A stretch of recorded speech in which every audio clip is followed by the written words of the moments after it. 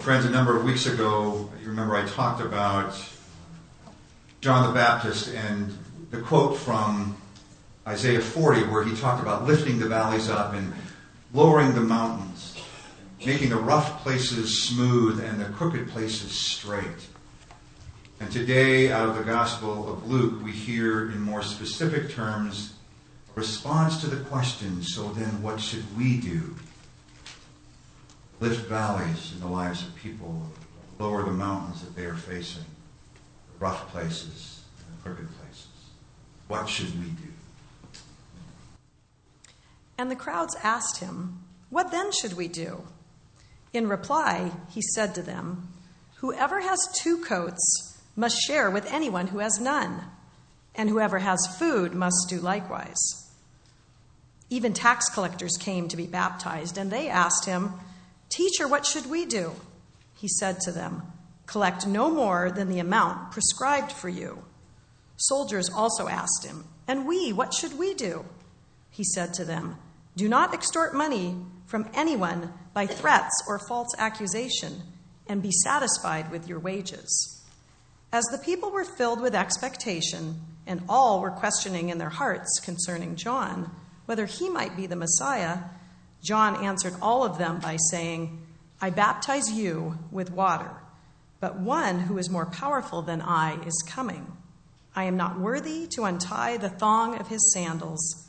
He will baptize you with Holy Spirit and fire." Holy wisdom, holy word. Thanks be to God. There was one who asked the question, "And what shall I do?" And this opportunity revealed itself to him.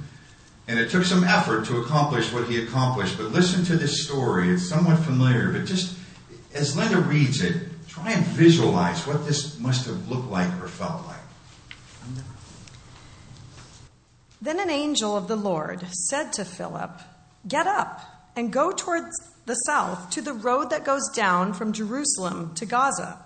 This is a wilderness road." So he got up and went. Now there was an Ethiopian eunuch, a court official of the Candace, queen of the Ethiopians, in charge of her entire treasury. He had come to Jerusalem to worship and was returning home. Seated in his chariot, he was reading the prophet Isaiah. Then the Spirit said to Philip, "Go over to this chariot and join it." So Philip ran up to it and heard him reading the prophet Isaiah. He asked, "Do you understand what you are reading?" He replied, "How can I unless someone guides me?" And he invited Philip to get in and sit beside him. This is God's word. Thanks be to God. So did you get the visual picture on that? You remember what a chariot looks like or feels like? You remember, those of you that watched Ben-Hur.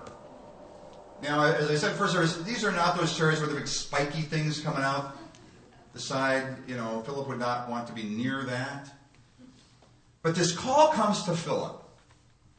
And how many of us, when we receive a call, even if it's the still small voice or sometimes the glaring voice of God, to say, "We have work to do and I have something for you to take on," stop for a minute and say, "Nah." Stop for a minute and ignore. Stop for a minute and turn the other direction.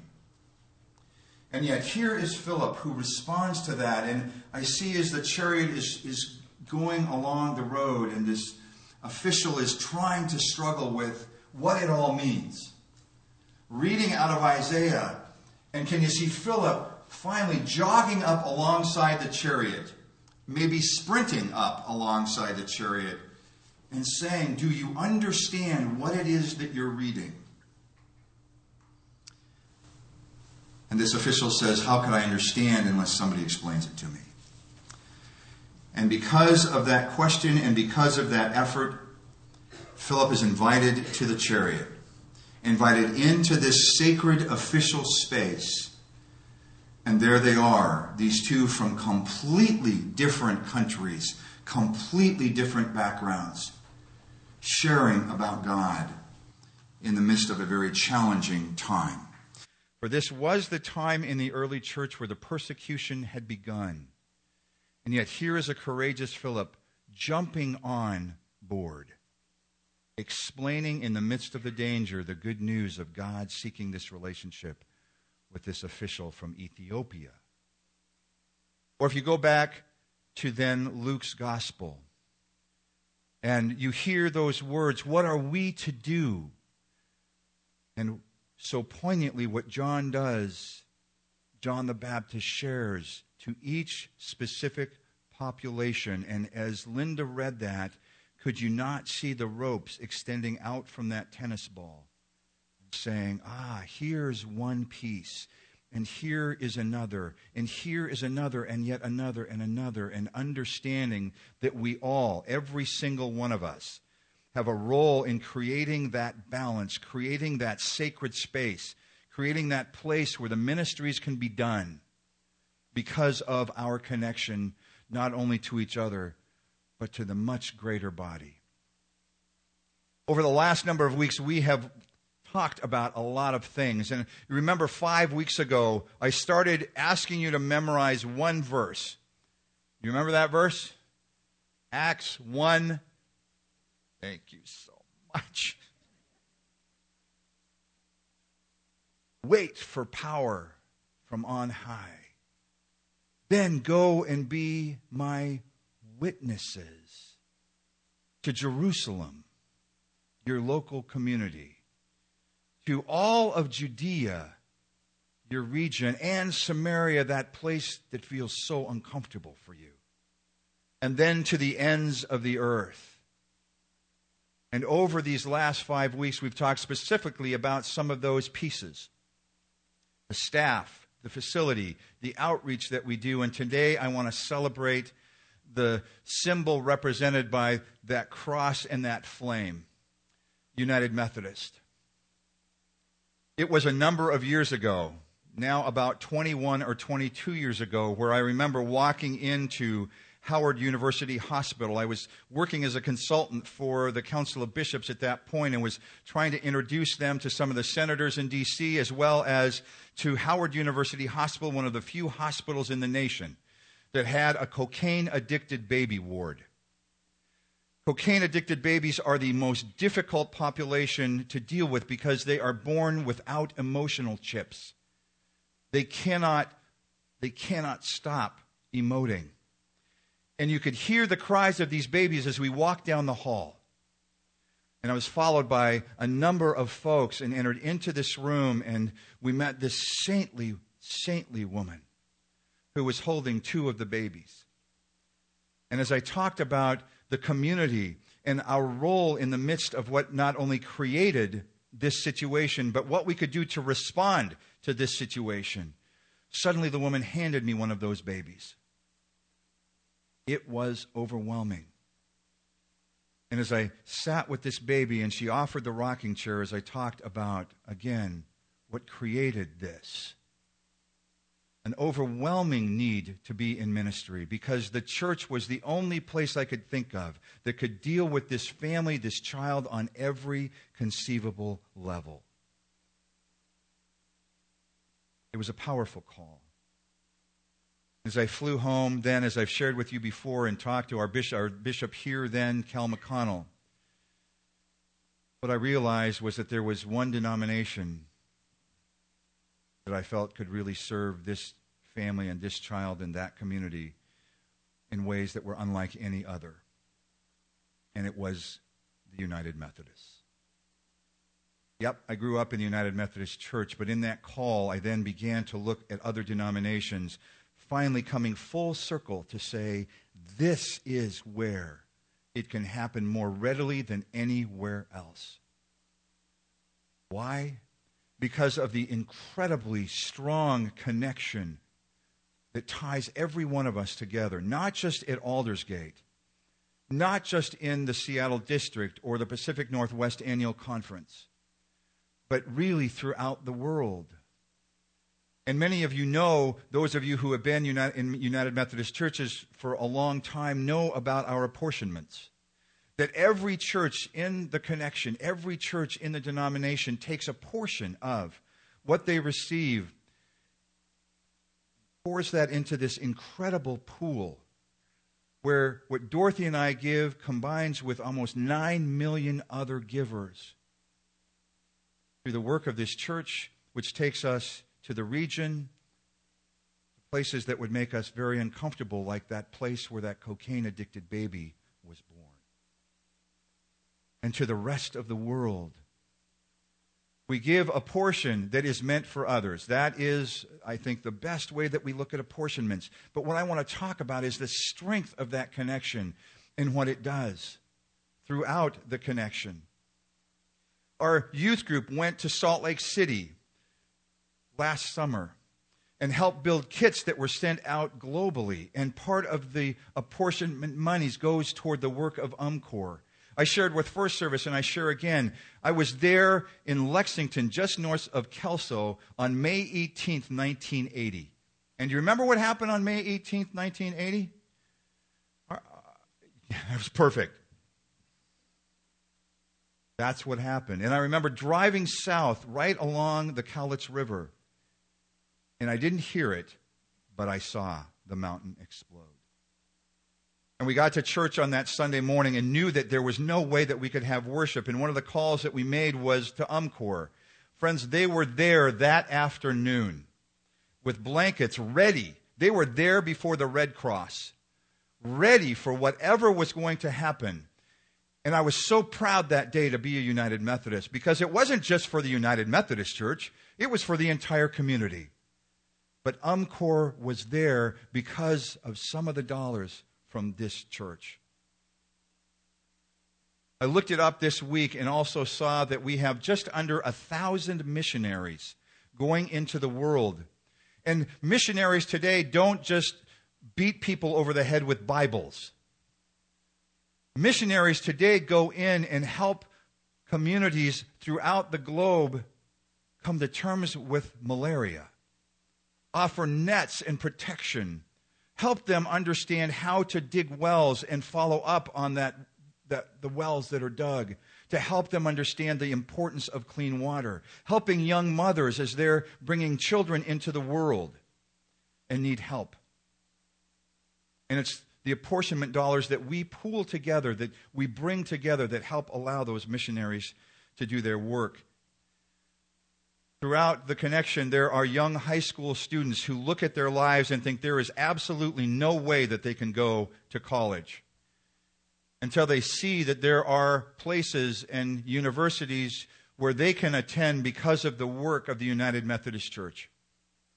I don't brag on the United Methodist Church very often, but I should. It is powerful what we do. Powerful what we do. I even think about this university now in Africa. And I remember when it began, and it has become one of the most respected universities, not just in Africa, but throughout the globe, because of what it offers. These are just a few examples. Let me give you one more, because my dad is in this situation. The other thing these dollars do is it supports some of our pastors in retirement. Now, he was lucky enough to be in churches where he could be fully supported throughout his ministry, but not everyone is there. I know of friends, not only here, but in Central and Southern California, in Arizona, and even across the United States, for whom retirement is a terrifying thing for them. Because they lived in parsonages their whole lives, and now they're faced with, now what do we do in retirement?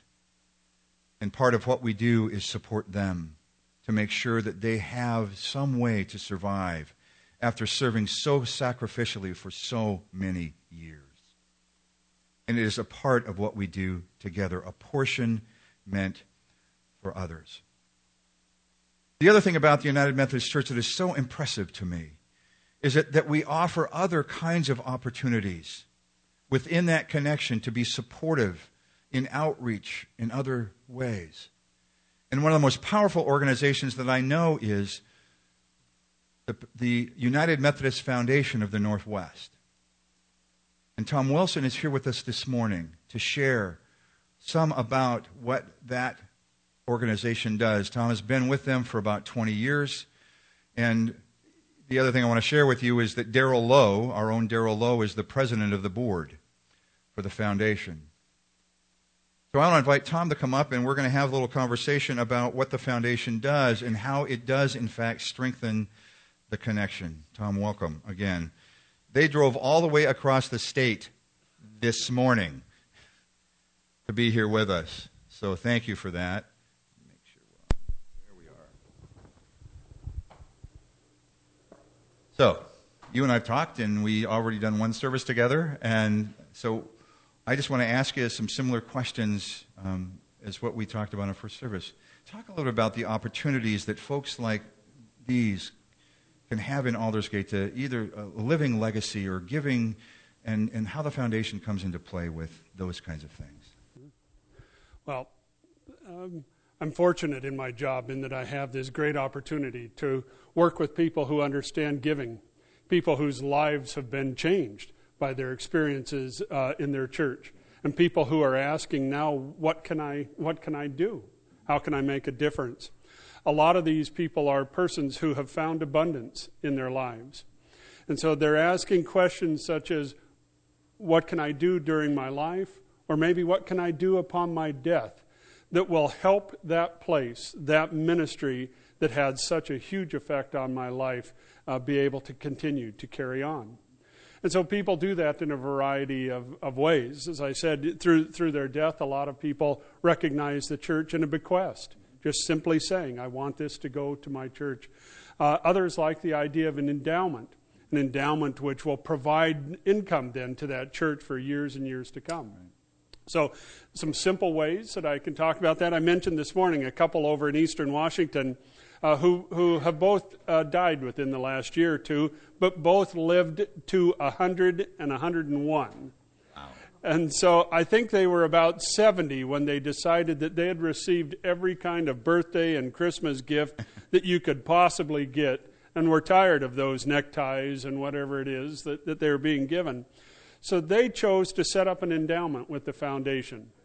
And what they asked all of their children, grandchildren, great-grandchildren, it may have even gone into another generation, to do was that each time it became their birthdays or Christmas or whatever, that instead of buying them a gift, they would prefer that they send money to the foundation to be put into an endowment that they created, which then would help the Lazy F camp in the ministry that they have. Over about 20 years of doing that, of receiving a lot of $25 and $50 gifts, their endowment amounted to more than $40,000 by the time they passed away. And at Lazy F, a place that is very dear to our hearts, right? And here's one way that even the camp is supported by this. Yeah. Okay, well, how about local churches? I mean, you and I have been in a relationship for 20 years, and there have been times that I know you have helped some of the churches where I've served. What does the foundation do to assist local churches, per se? Okay. Well, first, the core of our work is to go into local churches and help them establish giving programs, endowment programs that are administered well, that have policies that honor people's gifts and that administer and manage those gifts in proper ways. And we help churches to promote those in proper ways. We go beyond that, though, in that there's subsidiary work that we do that just happens to be related to our core work. And that might be the loan program that we have with local churches. It might be the investment management that we do with local churches. It may be just working in this whole area of stewardship and how we live our lives, that every expression of our lives is out of stewardship. You gave two examples this morning of two churches where you really, I mean, in many ways, allowed them to both stay put and in one case really save them. Can you talk just briefly about those two? Sure. Both of those examples had to do with our loan portfolio. And one of the examples is a church that I get to visit next week. I can hardly wait. It's the Crossroads Church down in Kimberly, Idaho, very southern area of Idaho. In 2007, the church decided to set out into this project of building a new building. Everything looked good at that time. The area was really booming, real estate market was amazing. And so they decided that they would buy a piece of property large enough to build a new church on, but also large enough to develop 25 building lots in it. And they would use the gains from the sale of those building lots to pay a part of the cost of the church. Well, all of you know what happened in 2008, and we know what happened to the real estate market. This was a church that in November of last year was in foreclosure. A beautiful, beautiful brick building. They owed $1 million was all. And when I say was all, you all know what it costs to build something like this today. And we would have lost that building for lack of $1 million. And unfortunately, the foundation found itself in a place where, working with some other entities, we were able to go in, lend them money, find some money for them that they would not have to pay interest on at all. And like I say, next week we'll worship there. It was a great experience. Well, you talked about, it's a significant size church, I think. And how about a small church example? Yeah, well, there's the Little Rock Church. That would be a small church. That, if I remember right, the building that Little Rock has is the second oldest church building that we have in our conference.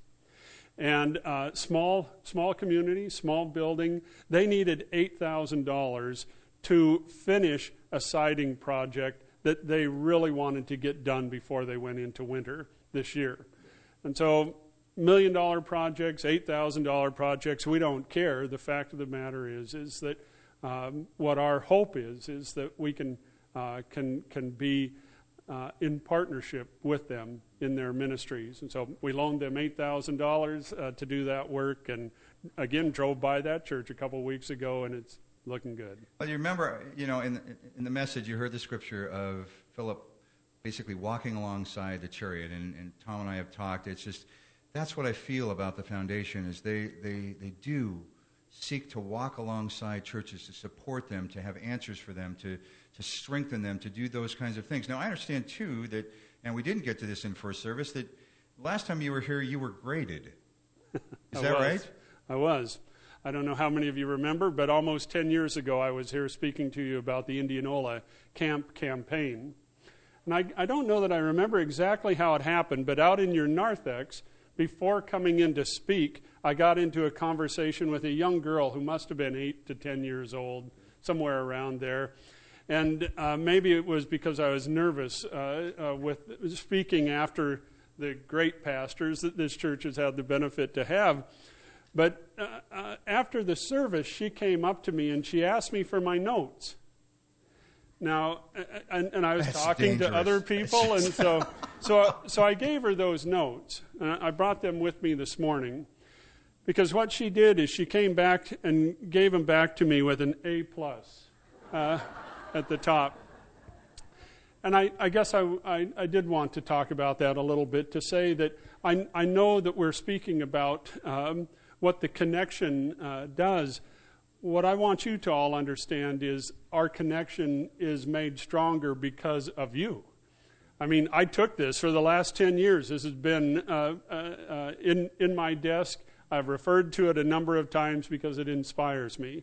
I know that the work Daryl does with the foundation. I know the work Linda does with CFNA. The work that I've had the fortunate luck to be involved in with Jenny Phillips has all been work that has blessed the conference. You all give back, and you give back in such a way. Well, plus we have the privilege of having your stepbrother here. Right? Is that right? That's right. That's right. Brant Henshaw has become my stepbrother, because there have been times that we've looked so familiar that people have come up and asked me about things that Brant deals with, and asked him about things that I deal with. So we're connected in many ways here, and that's a pleasure and a privilege. Anything else you'd want us to know about the foundation?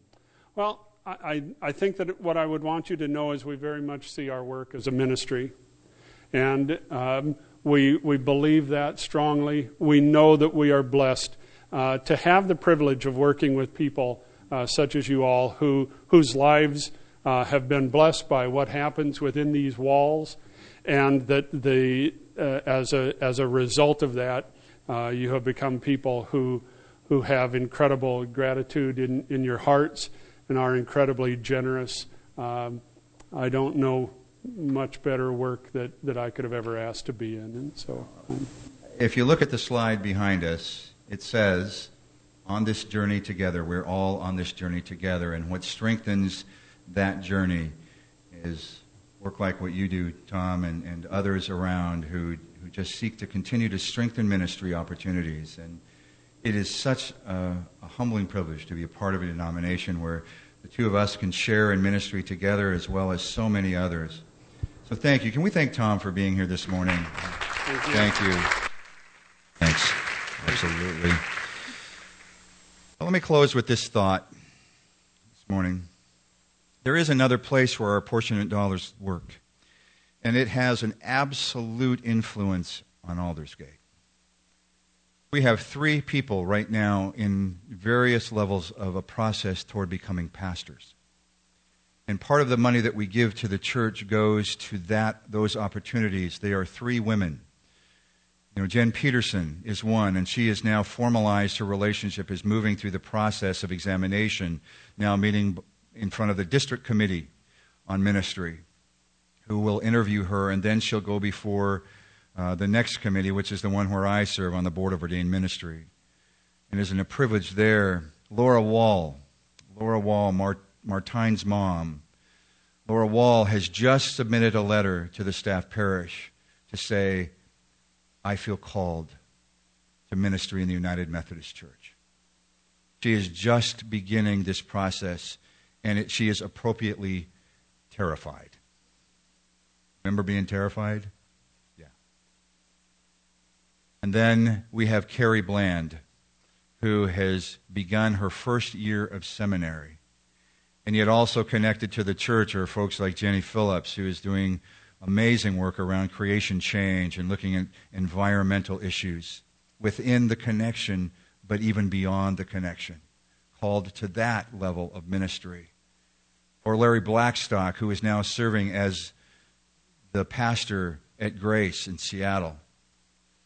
Or Shannon Hamrick, who has just moved here with her husband, Tom. Tom is serving as the attorney for REI. Shannon is an ordained deacon who is now examining, because of the connection, what her role will be not only at Aldersgate, but in this area, this annual conference. You sense the strength of the connection. You see why it is so important that we not only support the work of the local church, but that work combined with the work of thousands of other churches is having a huge influence on the world. Now let me go full circle. What we heard last Thursday night about the needs of the city of Bellevue will have a direct influence on what we need to do as a church. And your giving will help support that kind of ministry as well now, right here in Bellevue, to feed the thousands of children who are in need of food and quality nutrition. So as we finish our stewardship time, as we come together next Sunday, I encourage you, if you have not already, to fill out your cards, but don't do it alone. If there is someone else in your household, whether your husband or partner or wife or children, that you involve them in this discussion, but that you take the time, friends, to stop, as we do in worship, to pray, and to look at the incredible opportunity and future we have at this church to influence, to impact, to feed, to house, to clothe, as we are members of the United Methodist Church and of the greater body of Christ. Pray with me.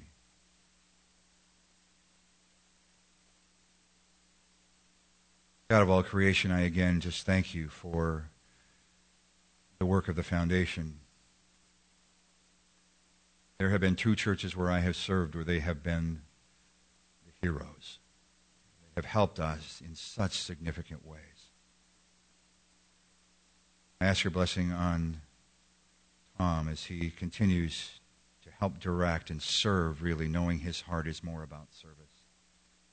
And Daryl, as he seeks to be that voice for what the foundation needs to be. Now I ask your blessing on each one of us. We come to those points of decisions on our support of this church. Guide us in those decisions. Guide us as a church. Strengthen us as we look ahead. This body of Christ. All this I ask, again, in the name of the one that we seek to follow, Jesus Christ.